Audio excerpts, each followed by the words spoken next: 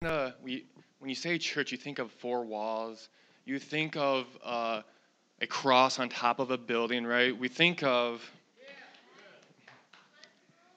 if you want to get closer, it's up to you guys. Um, but the church, we don't ever really think about the church as the people. We always think, like I said, the church as four walls, cornerstone, or a name. Uh, Mount Hope, wherever church, you can think of different church names, but whenever you think of church, like I said, you don't think of the people. So today I want to talk about what the church is and three that I find the main purposes of what the church is supposed to do. So we're going to talk about what church is and the three purposes of the church. And the reason why I feel like with our lives, we tend to compartmentalize them. And this has a lot to do with location. Like with work. You go to work and you put on a certain type of clothes for work. You have a certain attitude when you're at work. You act a certain way when you're with your coworkers. You go home, usually the first thing, at least I know students do, is they put their pajamas on right after school. You might go home, you might change your clothes, you might take a shower, you might do whatever you have to do to get ready for that rest of the day. For me, I like when I get home, I work out, and then I take a shower, and I put my comfy clothes on, right? I'm different than what I wear at home is different than what I wear at work. I mean, am I the only way, or are we go to work with pajamas on or whatever, right? And this mindset often transfers over to our lives as Christians too. We look at Sunday as the sum of the church experience. When we see church as a building or place, our relationship with God tends to be something that only really takes place in that particular place. And I got a little example here. Zach, you want to grab the family one for me? It's the real reason why I had you guys come forward. If you want to turn that bad boy around. Family, right? We act a certain way with our family. After we leave our family, put everything back into that box, close it off, and you can set that down, Zach, if you want to grab the work one. Like I said, work, when we go to work. Yeah, that one's a heavy one. Carpentry right there, right? If you're a carpenter, you got to have the right tools. You got to make sure you're wearing steel-toe boots, right? You can set that one down. You act a certain way. You can grab the next one, Zach. Yeah, that one's a lot. Church. You can set that one down. You can sit down, thanks. Church, we come to church. We open up our bin, if I can open it. Gosh. We begin to worship, right? After worship, we put it back in our box. We take up the offering. This is where your guys is missing one wet. We put it back into the box. The message happens. We get all our Bibles. For some of us, that's the only time we open our Bibles. And after church, we put it back in the box. We say our goodbyes. We close it. And that's it. We leave church. We leave God here in these four walls. When church is tended to be, we are the church. And we're supposed to take it outside of these four walls. The founder of the home church movement in England, Canon Ernest Southcott, said this best. The holiest moment of church service is the moment when God's people, strengthened by preaching and the sacraments, I think I said that right, go out of the church doors into the world to be the church. We don't go to church, we are the church. So we, the people here in Cornerstone, are the church, not the name Cornerstone, not the four walls. If you were to look in the Greek word for church is ekklesis, I think I'm saying that right, which means an assembly, a called out, or the called out ones. In Romans chapter 16, verse 5, it says, also, this is Paul talking, also given my greetings to the church that meets in their homes. He's greeting the church that meets in four walls in the home. He didn't say, I'm giving the greetings to the four walls. When he said to the church, he was talking to the people. I'm greeting the called out ones. Called out ones are those who have accepted Jesus Christ as their Lord and Savior. You've also become called out and you become the church, the assembling together, when we assemble together. The church is made complete by Christ. In Ephesians chapter 1, verse 22 through 23. It says, God has put all things under the authority of Christ and has made him head over all things for the benefit of the church.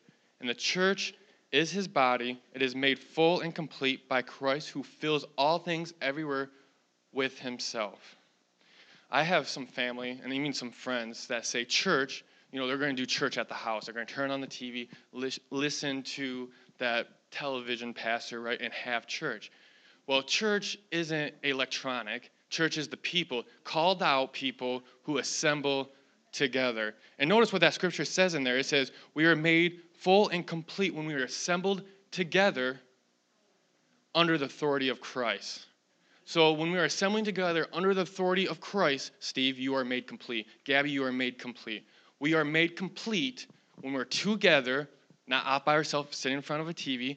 There's benefit in that, but you are made complete when we are assembled together under the authority of Christ Jesus.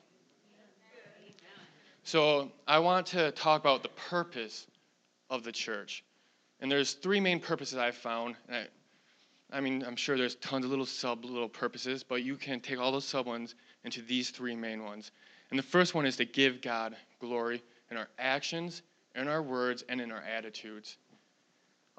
In the youth group, we have a helps ministry. Some of you guys have seen it on Facebook, the pictures and stuff that we've been doing, helping people in the community. And I base it off of this scripture verse right here. It says in 1 John 3:18. I'm going fast, I know. They gave me a time limit today for once. They want to get you guys out before 12 after the meeting, so I won't say who.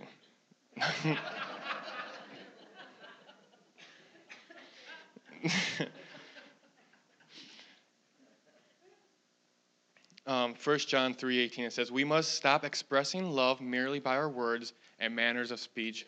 We must love also in action and in truth. Titus 2:7-8 says, and you yourself must be an example to them by doing good works of every kind. Let everything you do reflect the integrity and seriousness of your teaching. Teach the truth, so that your teaching cannot be criticized. Then those who oppose us, will be ashamed and have nothing bad to say about us. What that verse is talking about is let our lives reflect who Jesus Christ is. Imagine if the people you are talking to, the people you're trying to reach, their only perception and theology of who Jesus is by looking at your life. So let our actions reflect who Jesus is and give God the glory. Words, in our words, Ephesians 4:29-32, it says, don't use foul or abusive language. Now, automatically, you guys are probably thinking, oh, don't cuss. Don't use the big swear words, right? But don't use foul or abusive language. And the next bit of scripture defines what is abusive and foul language. And it says, let everything you say be good and helpful, so that your words will be an encouragement to those who hear them. Think about that. Every time you're negative, that is foul and abusive language. Every time you're gossiping, that's foul and abusive language. Every time, whatever it is, if it's not bringing encouragement or if it's not helping someone, Scripture says it's abusive and foul language, which is hard, right? Thank God for grace. Because I don't know about you guys, me and work, and Brandon knows, he works with me, I'm not always up to snuff like I should be. But thank God for grace to help me pull me up and keep me walking. I'm going to keep reading that scripture. It says, and do not bring sorrow to God's Holy Spirit by the way you live. Remember, he has identified you as his own, guaranteeing that you will be saved on the day of redemption. Get rid of all bitterness, rage, anger, harsh words, and slander, as well as all types of evil behavior. Instead, be kind to each other, tender-hearted, forgiving one another, just as God through Christ has forgiven you. If there is an area in your life that is not producing fruit, then you have not surrendered that area over to Christ. John 15, 3 through 5, it says, "You have already been pruned and purified by the message I have given you." So this is talking to the Christians. This is saying, okay, Christian, you've been already pruned and purified by Jesus Christ. And it says, "Remain in me, and I'll remain in you. For a branch cannot produce fruit if it is severed from the vine." So if your words are not producing fruit, if your actions are not producing fruit, I would question, is that connected to Christ? Because whatever we do in our actions, our attitudes, and in our language, if we're connected to Christ, we're going to be producing good fruit. "For a branch cannot produce fruit if it is severed from the vine, and you cannot be fruitful unless you remain in me. Yes, I am the vine, you are the branches. Those who remain in me and I in them will produce much fruit. For apart from me, you can do nothing." So the first purpose of the church is to give God the glory through our actions, our words, and attitudes, because not everybody's not going to want to listen to you preach all the time. You can't always give God the glory by what you're saying. If you ask any of the youth mainly, they don't care what you know until they know that you care. And I guarantee that is how it is with everybody. They don't care what you know until they know you care. If you want to have influence in someone's life, you got to show them that you care first. So give God the glory by actions and words, in your actions and words, and in your attitude, as if the only time they will see Jesus is by looking at you. The next purpose of the church is to make disciples. Matthew 28, 18 through 20, the Great Commission. It says, "Jesus came and told his disciples, 'I have been given all authority in heaven and on earth. Therefore go and make disciples of all nations, baptizing them in the name of the Father, the Son, and the Holy Spirit. Teach these new disciples to obey all the commands I have given you. And you be sure of this, I am with you always, even to the end of the age.'" In this scripture verse right here, I think we overlook, Jesus gives us purpose and identity right here. He's telling us, he's calling us leaders. Because a disciple, what is a disciple? We always say a learner or follower of Christ, right? But actually a disciple is a learner and follower. We always apply Christ because in context of Scripture. But so Jesus is saying, he says, he came to his disciples, his followers, "I've been given all authority in heaven and on earth, therefore go and make followers." So in order for, if someone's following you, what does that make you?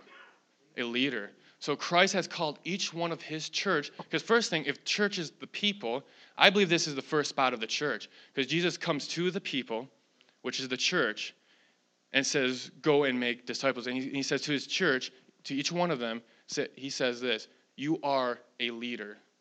You are a leader in the church. It's not just the pastor. It's not just the worship leader. It's not just the people you see standing up here. Each one of you sitting in the chairs, he has called a leader.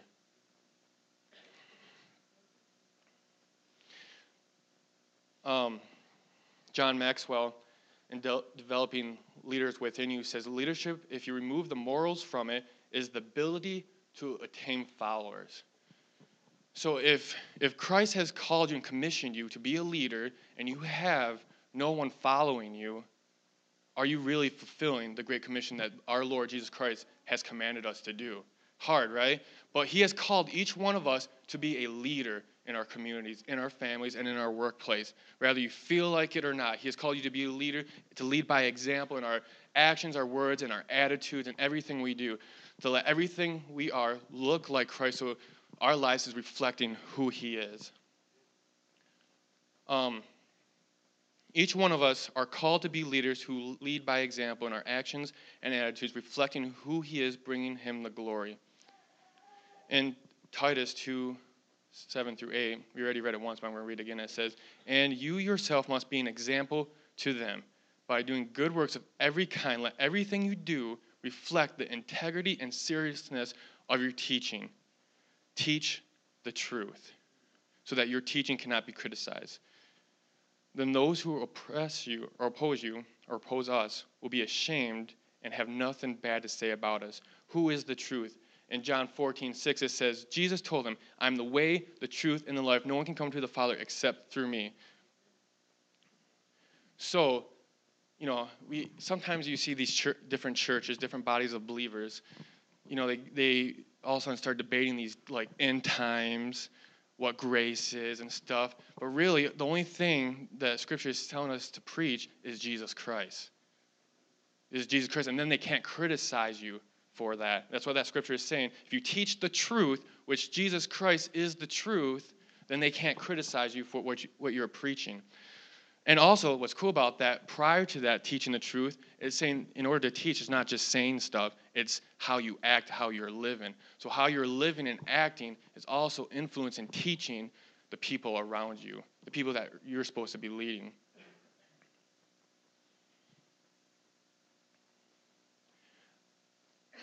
So the third purpose, I believe, of the church is we are to strengthen each other as iron sharpens iron. Proverbs 27, verse 17, it says, as iron sharpens iron, so a friend sharpens a friend. Ephesians 4:15 through 16 says, instead, we will speak the truth in love, growing in every way more and more like Christ, who is the head of the body, the church. He makes the whole body fit together perfectly. As each part does its own special work, it helps the other parts grow, so that the whole body is healthy and growing and full of love. So when we are gathered together, the called out ones, when we're gathered together, we help each other grow. When we went down to the youth convention, the district youth director, Josh Wilburn, he said, and it's the slogan that I think, at least for the youth ministries of Michigan is taken, is we are better together. We are better together. Together, we are the church. 1 Corinthians 12 through 27. And Pastor Brenda spoke on, I believe, this section of Scripture a couple weeks ago. So I'm just going to go real fast through it. It says, the human body has many parts, but many parts make up the whole body. So it is with the body of Christ. Some of us are Jews, some of us are Gentiles, some of us are slaves, and some are free. But we have been baptized into one body by one Spirit, and we all share the same Spirit. Yes, the body has many different parts, not just one part. If the foot says, I'm not a part of the body because I'm not a hand, that does not make it any less part of the body. And if the ear says, I'm not a part of the body because I am not an eye, would that make it any less part of the body? If the whole body were an eye, how would you hear? If the whole body were an ear, how would you smell anything? But our bodies have many parts, and God has put each part just where He wants it. How strange a body would be if it had only one part. Yes, there are many parts, but only one body. The eye can never say to the hand, I don't need you. The head can't say to the feet, I don't need you. In fact, some parts of the body that seem weakest and least important are actually the most necessary. The parts we regard as less honorable are those we clothe with the greatest care. So we carefully protect those parts that should not be seen, while the more honorable parts do not require the special care. So God has put the body together such that extra honor and care are given to those parts that have less dignity. This makes for harmony among the members so that all the members care for each other. If one part suffers, all the parts suffer. And if one part is honored, all the parts are glad. All of you together are Christ's body, and each of us is a part of it. Let's see here. Caleb. Come up here, Caleb.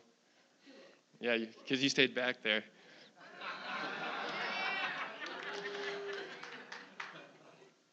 Take your shoes off. Put them on your hands. Yeah, this again. Drink my water. Careful not by the stuff, man. All right, put those down. You can put it down. You can put your shoes back on real fast. Put your hands behind your back. Jacob, come over here.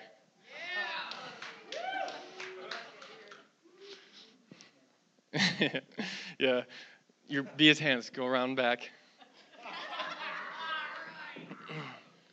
Will you take this box over here and put it over there? All 3 boxes. One at a time, doesn't matter. Just be his hands and put it over there for me.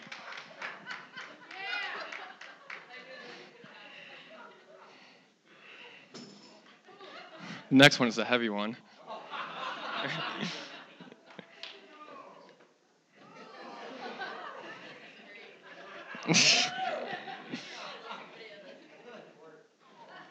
One more.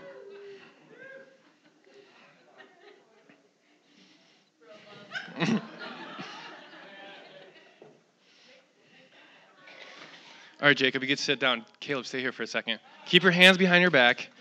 Now move that box back over here. Don't use your hands, though. No elbows, no arms.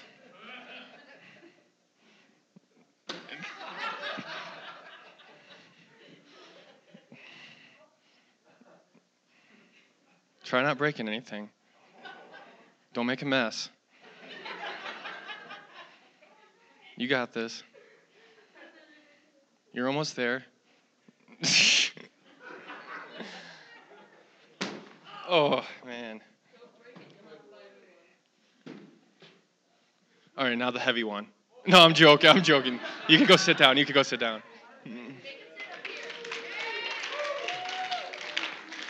Now, it would have been a lot easier if Caleb still had Jacob to move those boxes, right? It would have been a lot easier for Caleb to drink this water with his actual hands, right? I have a video for you guys. One more video if you want to play that, Karina.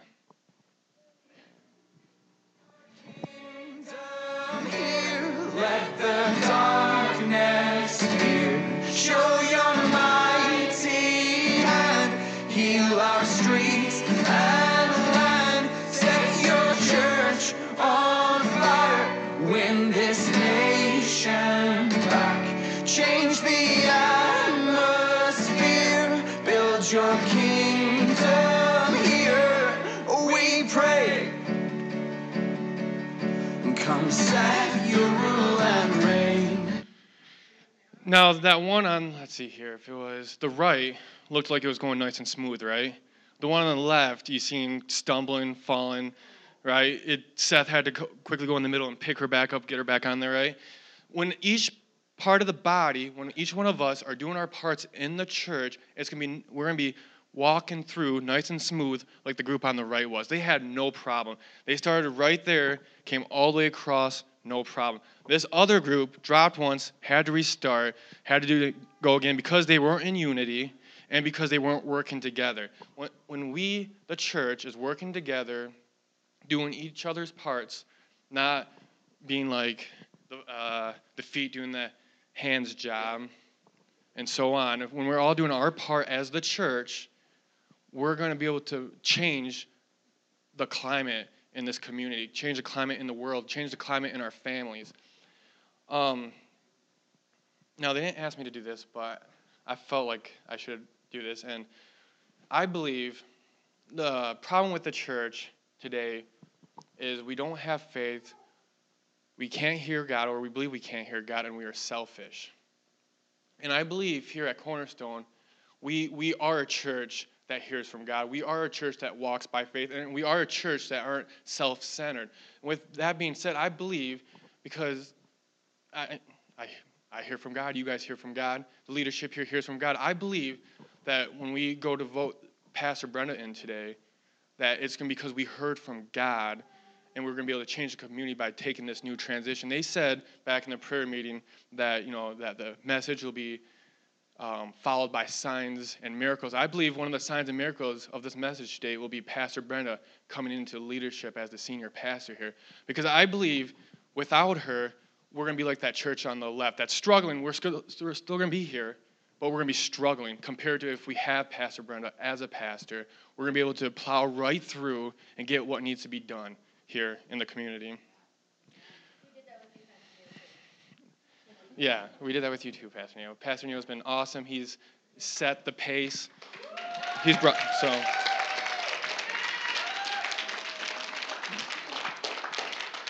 So with that being said, we are the church. The purpose of the church is to give God the glory, is to make disciples, and we work together because we're better together, and iron sharpens iron. We grow together. So I'm just going to pray and close, and I'm handing it back over to you, Pastor Neil. Dear Heavenly Father, Lord, thank you, Lord, for this time together, Lord. Thank you, Lord, that as we learn our spot in the church, Lord, as we learn how to be a good leader, follower, help us just to be not selfish, not self-centered, but think of others, Father, Lord. Help us to be people who walk by faith, Father. Help us to be people who hear your voice, Lord. Help our lives to reflect who you are, Jesus. Help us just to be good theology of who Jesus is, of who God is. In your mighty name, amen.